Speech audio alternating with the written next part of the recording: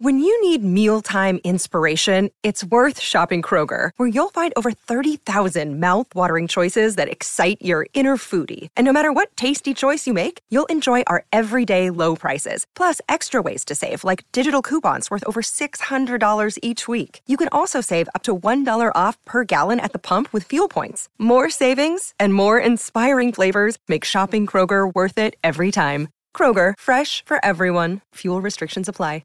Another day is here, and you're ready for it. What to wear? Check. Breakfast, lunch, and dinner? Check. Planning for what's next and how to save for it? That's where Bank of America can help. For your financial to-dos, Bank of America has experts ready to help get you closer to your goals. Get started at one of our local financial centers or 24/7 in our mobile banking app. Find a location near you at bankofamerica.com/talktous. What would you like the power to do? Mobile banking requires downloading the app and is only available for select devices. Message and data rates may apply. Bank of America N.A., member FDIC. Imagine the Marshmallow Man. His shoelaces were like all over underneath underneath this log. I imagine him in Crocs, so this metaphor isn't tracking for me. The good, the bad, and the science. Television, movies, comedians, and scientists. The good, the bad, and the science. Welcome to The Good, the Bad, and the Science, the show that breaks down the science of television and movies with a comedian and a scientist. Today, we're discussing Evolve. So I'll ask about space travel, giraffes, and graying out in a fighter jet. Hi, everyone. I'm your host, Ethan Edinburgh, and I've got two fascinating guests joining me today. My first guest is a New York-based comedian who hosts the Potterhood podcast and the Unapologetic podcast presented by Ball is Life. Welcome to the show, Will Poznan. Thank you for having me. Absolutely, Will. Happy to have you. Thanks for being here. I'm excited to learn even more about how animals are going to take us through a wormhole or whatever, save humanity. Yeah, that's actually weirdly accurate because you're right. Evolve, we're going from topic to topic. We're talking about space travel. We're talking about animals. If you guys haven't seen Evolve, it's on Curiosity Stream. And the host is our next guest. Is it okay with you if I introduce him, Will? Oh, yes, please do. Okay, fantastic. I'm going to ask for your permission for everything today. Is it okay if I have some coffee? Yes, I'm going to give you a blank check. So just anticipate that no matter what you ask for, I'm going to sign off on it. That's great. Been waiting my whole life someone to say that. Okay, so yes, my second guest is a biologist, a documentary filmmaker. He's author of 30 Animals That Made Us Smarter and the host of the mini-series we're discussing today, Curiosity Stream's Evolve. Welcome to the show, Patrick. Hey. Hey, how's it going? Thank you so much, Ethan and Will, for having me. Pleasure to join you on the show today. Oh my God, I'm delighted to have you. I'm sure I speak for Will when I say that. I take full credit for you being here, Patrick. Oh, really? What's the story? You got to give me the rundown. No, I'm just kidding. I'm a guest just like you. It's like you went to the dinner party and you just started thanking other guests for you being invited. Yeah. That's perfect. Yeah. I don't want credit for anything, then I can get blamed later. So I'll happily sit in the back here. So Patrick, listen, I watched, as I think Will did, episode 1 of Evolve. Great. I watched it yesterday. I just absolutely loved it. You know, I wanted to mention in specific the way that some nature programs will use CGI can be a little bit unnecessary or simply lame, to be honest with you. And I thought your show was so fun, so engaging, and then boom, the frosting on top is like a little sprinkle of CGI to help highlight a point. Yeah. It was truly awesome. I can't wait to watch the rest of it. So I just want to say congratulations on the show. It's so good. Yeah, I mean, it's great to see it finally out. We put in a lot of hard work into making the show. We were filming during COVID, so you can imagine the amount of protocols, the amount of extra time, testing. You're trying to safeguard the crew, safeguard contributors, while still trying to be in the wild and make a wildlife documentary film, plus make a science documentary film, because it's kind of two shows in one, really. Actually, yeah. It's a wildlife show, it's a science show, and it's like a travel adventure show. So you should see these bags under my eyes, bro. Like, for real. Patrick, you went to several different countries, and at first, I believe in Namibia, you were showing us about the giraffes, an animal that I've always loved. And I did not know what you were telling us in this episode about their blood pressure and about their huge heart. So can you tell us a little bit about what makes the giraffe so damn weird? And if possible, sprinkle in a little bit of your famous American accent. So we managed to get to Namibia to film these giraffes. And you asked what makes giraffes so dang weird. And it's the fact that they are should I give it a go? It's the fact that they are the tallest animal on the planet, and they kind of look like something out of Jurassic Park. Wow. I don't know how good that is. Probably destroyed your accent. No, perfect. That was so good. Now, Patrick, do you agree with that? Yeah, they are super strange and kind of odd because their whole body plan and shape has been stretched out. And the reason that they are so tall is because it means that they don't have to compete with other herbivores for food. So they typically feed on like acacia trees, which have these thorns, but they've adapted like really leathery tongues that can get around those thorns and get the leaves off. But very few, if I think no other mammal can compete with a giraffe. So in terms of its food source, it's secured that because it's got this super, super long neck, right? Which is about 6 feet tall. And they do genuinely, like, to me, there are a couple of animals out there that look like they do belong in a Jurassic Park movie. You've got, I think, the okapi, even rhinos to a certain extent look like they're from a prehistoric age, alligators and crocodiles, and giraffes, for me, are certainly one of them. And they are incredible. So, like, when you see them on the horizon, you're like, whoa, giraffe. And then someone pointed out they're like, oh, look, a baby giraffe. And I looked around, I was like, no, that looks like an adult. It's huge. Still a huge giraffe. For real. Do you think that they evolved to get that height? Like, did they start out somewhat, horse-esque and then just slowly get taller and taller? Or did they just spawn from the dirt tall as hell? So, okay. I'm going to have to attempt to engage my university molecular and cellular biology brain. But that is accessing information now. This is the furthest part of his brain from his American accent part of his brain. Yeah, his cables are all switched up. Literally. We really got this guy on his toes. I literally, like that. When did I leave uni? That was in 2007. So that's 10, 13, 14 years ago. Coming up 15. Yeah, math also not your strong suit. Yeah. So yeah, like you're asking about how the giraffe evolved to have such a long neck. According to Charles Darwin, if an animal evolves a certain trait that is beneficial to that species, as long as it doesn't give them a disadvantage, then that trait is likely to be conserved through the generations. Basically, if your parents have a really advantageous a gene or quality trait, then it's going to be passed on to the children and to the next generation. Quick question. So there's foliage everywhere. So are you saying that giraffes, long necks, 100% sexual selection? That's what you're saying.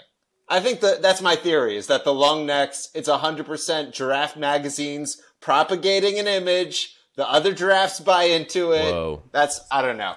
That's where I'm going with this. Big giraffe media. Yeah, giraffe media. I'm going to get onto that. I think it's a combination of natural selection and sexual selection, which I believe are slightly different. With those long necks, of course, there's, like you said, there's vegetation everywhere, but there's a point where no other animal can reach the vegetation at the top. So down here in the kind of mid-range, they're competing with other animals on the savannah. But any of those giraffes, kind of over thousands and millions of years, that potentially had a slightly longer neck and a slightly longer neck and a slightly longer neck, were able to feed without having competition from other animals. So those genes, those animals would be more successful. So it's more likely that their offspring would have the genes or the combination of different genes that you need to have a longer neck. Now, back onto sexual selection, the giraffes do use their necks for something super weird, super crazy that scientists and biologists call necking, right? So they use their necks to actually fight. Like, imagine Mike Tyson, like stepping into the ring and like all of a sudden growing this huge long neck and just boom, boom, boom, boom, boom, boom. It's literally like that. It's so ridiculous. Now, it's in the video, and it's crazy because they don't just start with a jab. They literally start with this wind-up, why I oughta, and then they hit each other. It's a giraffe neck haymaker. It's really fun to watch, but kind of terrifying. Yeah, for real. Like there are, if for any of your viewers that are listening and watching this, literally just type in giraffe necking into YouTube and you'll see what we're talking about. They use their horns, which are technically not, they are horns or horn-like structures called ossicones they swing their necks, and then their head, which is about 30 kilograms, which is like the weight of a small child, boom, goes straight into the neck of the other male. And the one that gets knocked out has to scarper, and the one that wins gets all the ladies. Damn. Pretty cool. All right, we're going to take a quick break, and we'll be right back. The break is over. Here we go, back to the show about science. Okay, well, listen, I could easily talk to you for the full hour about giraffes getting ladies. No problem. But I really was fascinated by this frog, North American wood frog, I believe it was called, That's right. kills itself, essentially, and then wakes back up. So can you tell me a little bit about this frozen frog guy? For sure. I'll tell you about the frozen frog. I just want to maybe, if it's okay, just spend 2 minutes to wrap up on that giraffe thought, if that's Absolutely okay. not. Absolutely not, Patrick. I'm dictating what's happening here. Stop taking control of my show. Sorry.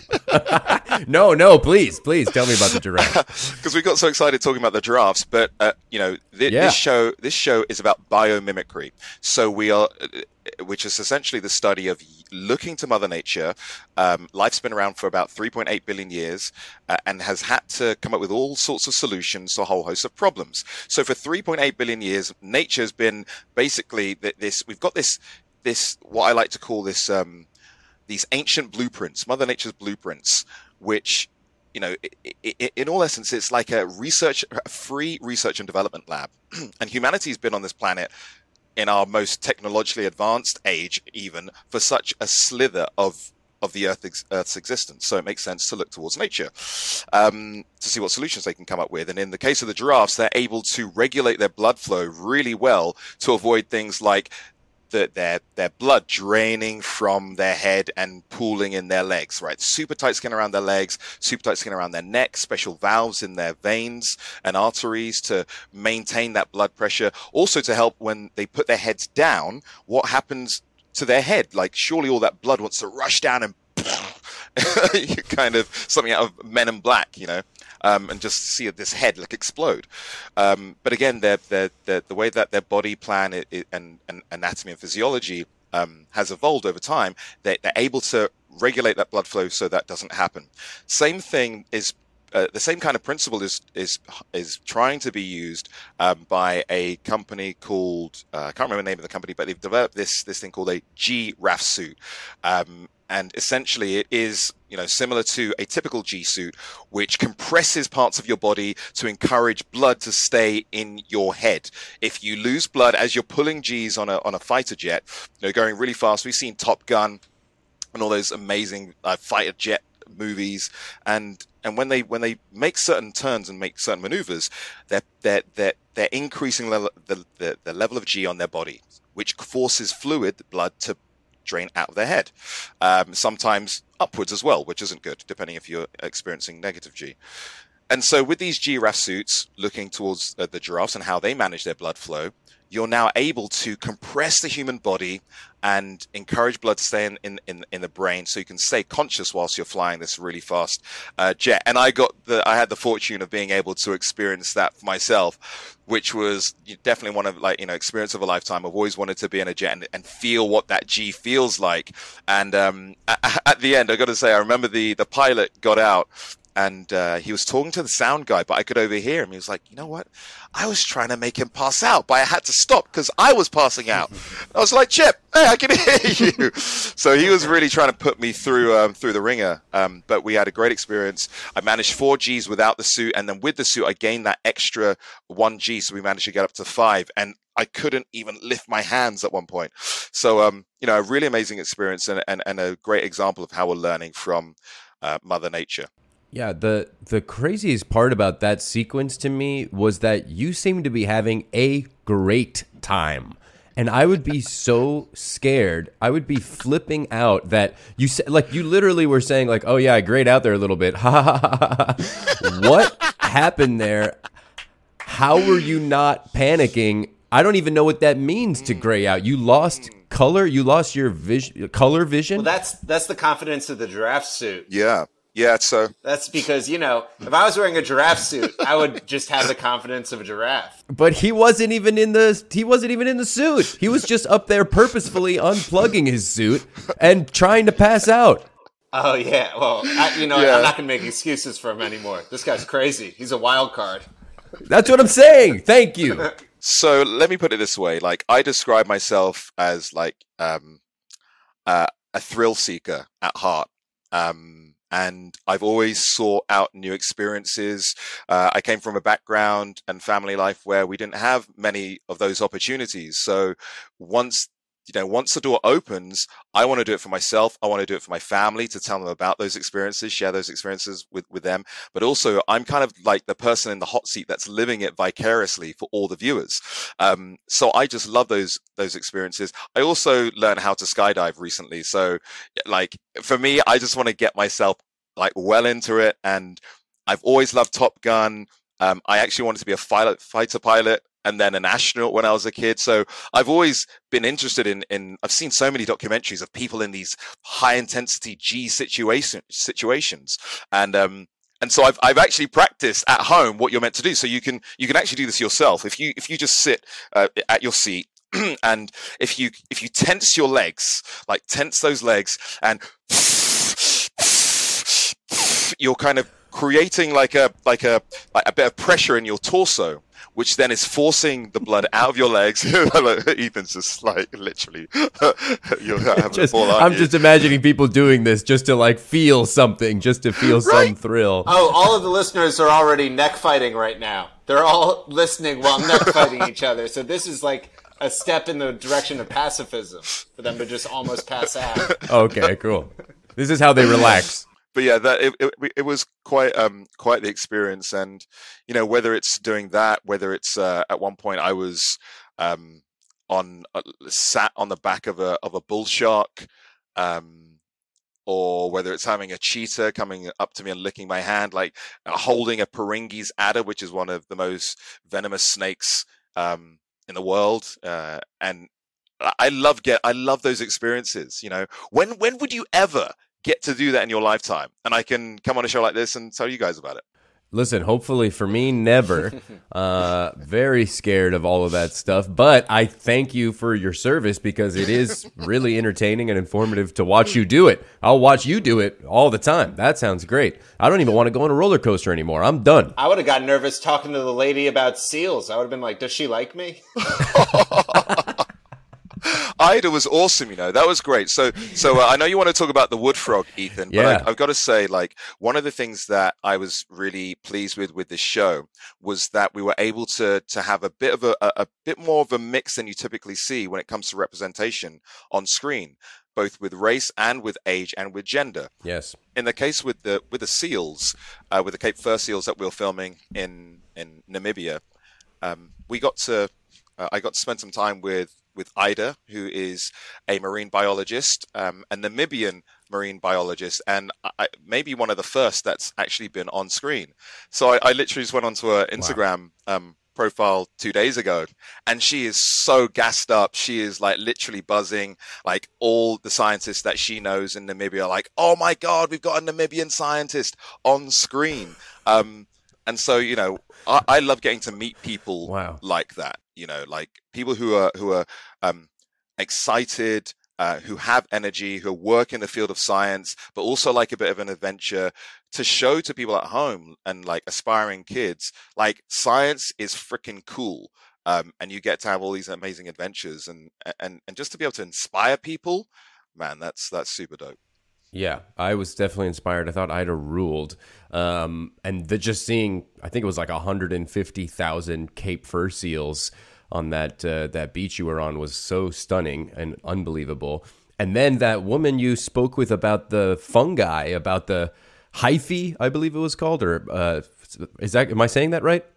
Yeah, for sure. Was it that was wild to me. We're doing everything we can to avoid the woodland frogs, but we're going to get there. But in regards to the fungi, huge teaser. You should not I watched that fungi or the whole episode, but the fungi section immediately after watching Don't Look Up, and that fungi section is about how a fungi plant cocktail, like basically blending these fungi and plants into bricks, is our only chance at colonizing Mars. So if you watch that section right after watching a movie about the world exploding, you're literally like walking around nature like, well, I guess it's up to you, fungi. After we destroyed the planet, you're our only hope at a new one. Yeah, it's true. So I linked up with a lady called Lynn Boddy. She's a professor of fungal ecology at Cardiff University. And we got along like super well, and it was really interesting to kind of see her like why she's so passionate about fungi. And like on the surface, quite literally, funguses are just like these, what you see as mushrooms, or these stacks coming out of wood, like you see in the episode. But that's literally just the tip of the iceberg. And most of the fungus exists either in the material or in the soil. And so we lift up this log. And I'd never actually done this before. We lifted up this log, and she was like, "Can you see all these white threads? They almost look like marshmallow shoelaces." If you can imagine the Marshmallow Man, his shoelaces were like all over underneath this log. I imagine him in Crocs, so this metaphor isn't tracking for me. Yeah, super fashionable, trendy Crocs. It's actually thought that one of the biggest and largest organisms on the planet is a fungus, which is in a national park in the state of Oregon. Biggest single organism on the planet, which is literally mind-boggling when you think about it. But that kind of got us onto this conversation and research into like what could, fungus has been around for millions of years. What potential do they have when it comes to biomimicry? And it turns out that because of their structure, they're just super light, super strong. You can. There's a company that is doing some research in Namibia. I think it's a multinational company. Or initiative that is looking at how we can use fungus, grow fungus, but then you kind of crush it with, I'm trying to remember what they crushed it with some other substrate. You heat it up and compress it, and effectively they came up with these bricks that were not only porous, so they would allow for air to kind of not freely move, but like a gentle oscillation, gentle flowing of air through those bricks, but they were actually stronger than existing, what we would call breeze block, the kind of grey blocks that they use in construction. So not only have you got a material that's lighter, stronger, is biodegradable, sustainable, like it's like this wonder material. Again, just like kind of wiring our brains to think about what do we actually need in the future to achieve the goals that we want to achieve, whether it's to do with conservation or sustainability, and looking towards Mother Nature for those answers. Wow. That's like alien tech. That's like Marvel vibranium you're describing. That's really, really wild. In the short term, it's so majestic, but 180 years from now, they're going to be making a Dave and Buster's on Mars out of these, and it's going to lose a little bit, you know? Yeah, it's gonna be really sad to get your Starbucks in your your mushroom cup yeah. at Starbucks. So yeah, what's up with this frog? Everybody's been talking about it. Oh, really? I had no idea. but this, the wood frog is one of the few animals that has the awesome ability to be frozen and literally thaw out and come back to life. Now, for some people, they like, on first kind of when you first hear this story, you might have two reactions. The first, which is like, wow, amazing. But you could easily ask, well, what's so fascinating about that? It froze, and now it's thawed out, and now it's alive. And the question to ask yourself is why we can't do that as humans. And so what happened, like, if you were to put like a strawberry or a grape or some berries into the freezer, freeze them, and then let them thaw out, you notice they're slightly more mushy than they were when they first went in.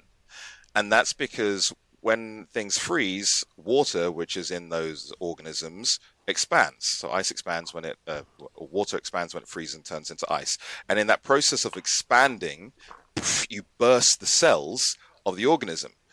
So if you do that with humans, we'd literally you'd thaw us out and we'd just be like pretty mushy. And yeah, all your cells would have burst and lysed. And so you just don't exist anymore. You're not non-functional. But the wood frog has a particular set of compounds and molecules in its blood.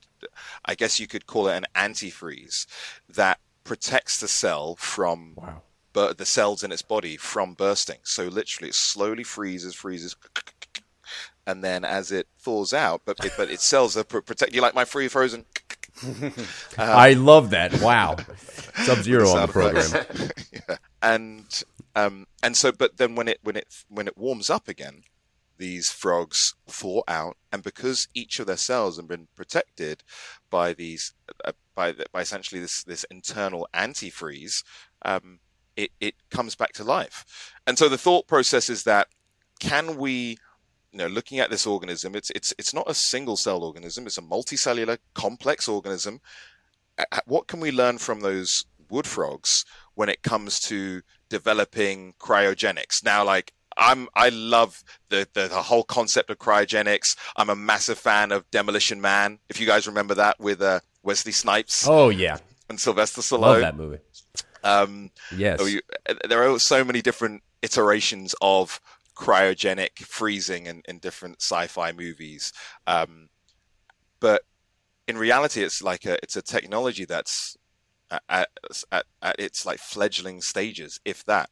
But potentially the wood frog, we've got this animal, so maybe if we looked at what those compounds, molecules are, maybe we could find something analogous, similar to that, which we could actually inject into our bodies, and use for long distance space travel. You could actually put all that antifreeze, synthesize an antifreeze that was suitable for the human body. We'd have to figure out what happens to the actual mind. Would you mentally, would you still be there? Even if your body was, potentially. Right. So you'd enter into this machine and you'd have yourself all plugged up with all the right kind of bits of gear, and then you'd slowly have your heart rate drop, you'd cool down, and then this antifreeze would run through your body, and then you'd slowly freeze. And then whether that journey across space, we're not talking about from Earth to Mars, we're talking about from our solar system to another solar system, which I believe in our fastest rocket would take about 10,000 years or something like that, maybe longer. Yeah, easy. So you'd be frozen for hundreds, if not thousands, of years, and it sounds super far-fetched, but again, the planet is this amazing research and development laboratory which we can look towards, and there is proof, there's evidence of quite a big, complex animal that can be frozen and come back to life when it thaws out. So you never know. an amazing And creature, you, for sure. you, to me, you seem like the kind of guy that would be down to do that. My brain is already pretty much mush, so I think if I was thawed out, I wouldn't stand a chance at being me anymore.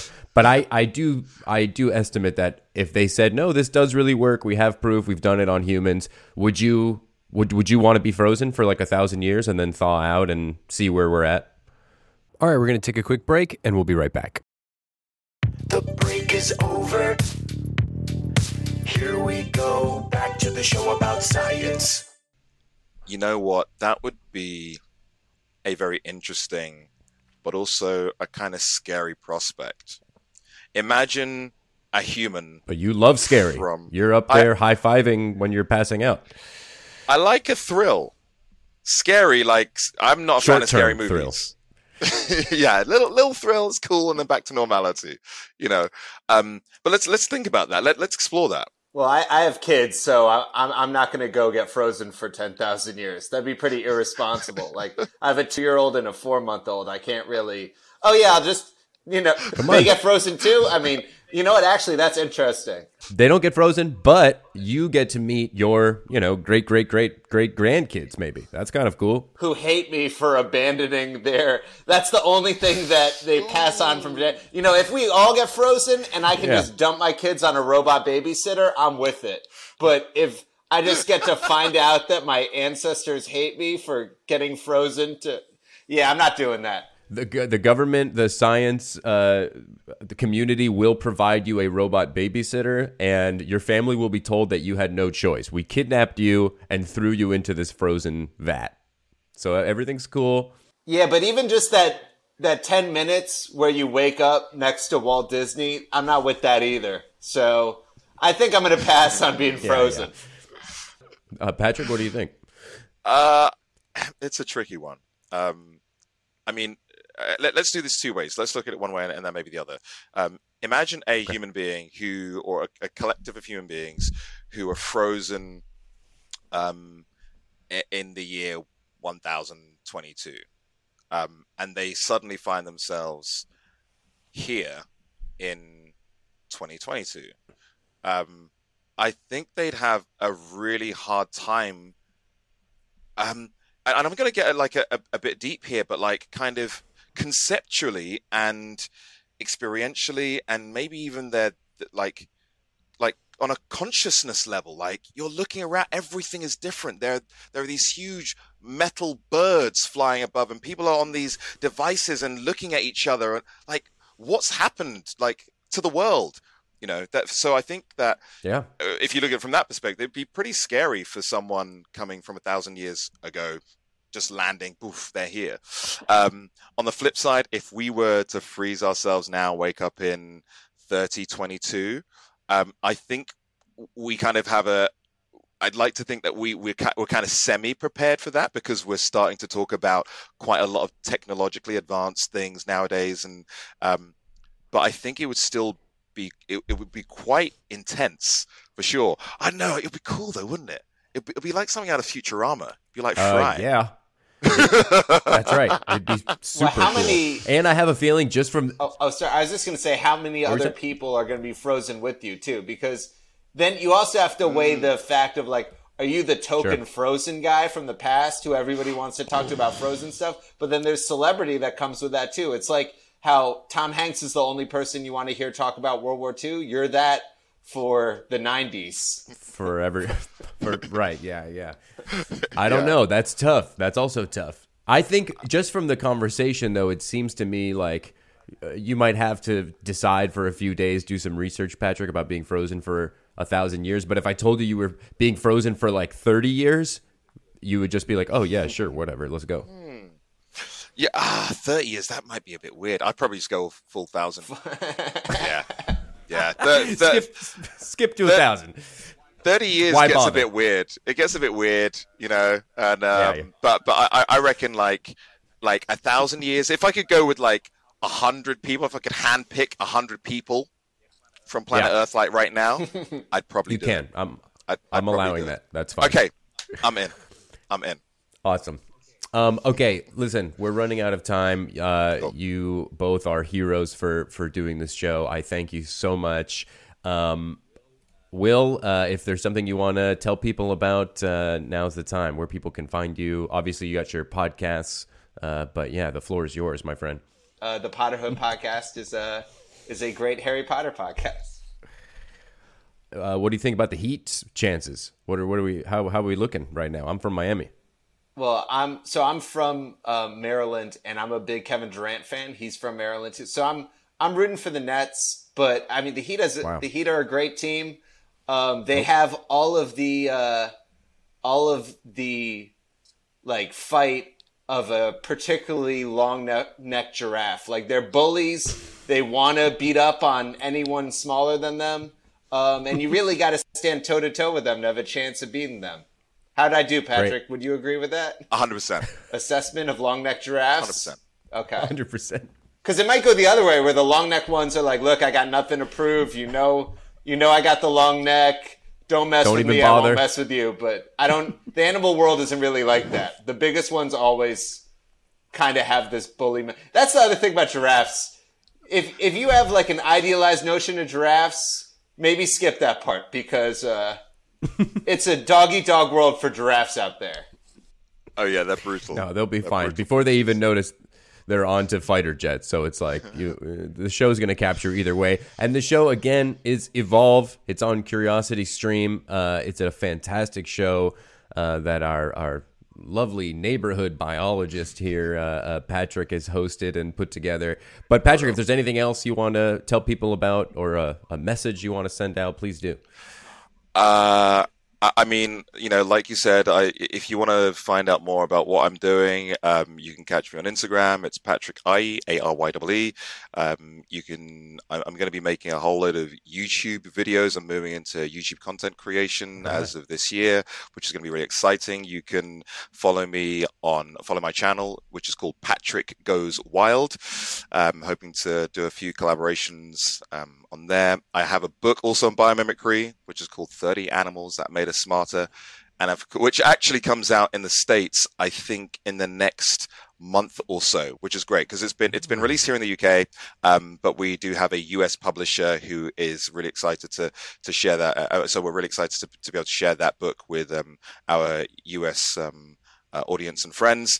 And then, of course, we have the show Evolve, which is on Curiosity Stream.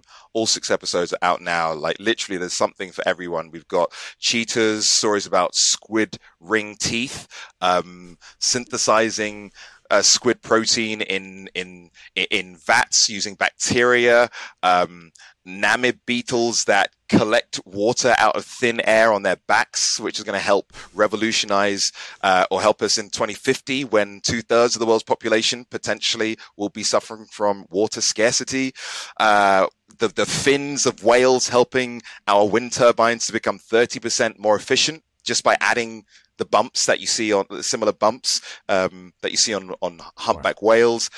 Literally, we've got so many amazing stories. I think there's something in there for both kids and adults. I would also say, I would just add this kind of final thought, which is, for me, when we think about the whole conversation around sustainability, personally, I think that we live in a world where, like it or not, money rules. So we have to find new and innovative ways of demonstrating the value.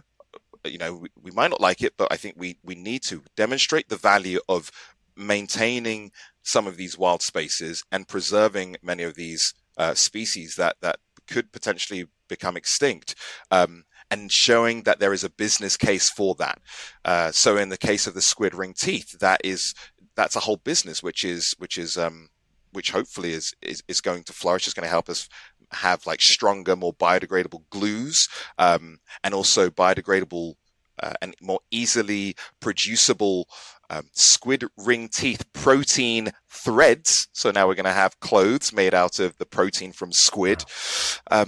Even with sharks have these dermal denticles in their bodies. That's what their skin's made out of, and it's really hard for bacteria to stick to them. This company called Sharklet has replicated that, and you can now coat your hospitals or healthcare centers in this material, which would then prevent bacteria from permanently sticking on it and also prevent them from replicating. So we can now, we're living in a kind of post-COVID world, right? And in a world where a pandemic can take us out at any point. Having that type of technology where every surface is kind of antibacterial, I think is amazing. So showing that business case, I think, is really important. And that's what this show does. It shows the true value of nature. Wow. Yeah. I second that. I mean, what an absolute pleasure to have you on the show. Please come back anytime. I can't wait to watch the rest of Evolve. We can talk about every episode if you'd like. Will, obviously you are not invited anymore. I thought you were rude. But poor Will. No. Don't worry, I love you, Will. I love you, Will. No, I love you too, Will. Thank you, Patrick. I love you too. I thank you for taking the time for doing the show, and I'll see you all next time. Bye-bye. Thank you. Nice one. Thanks. Take care.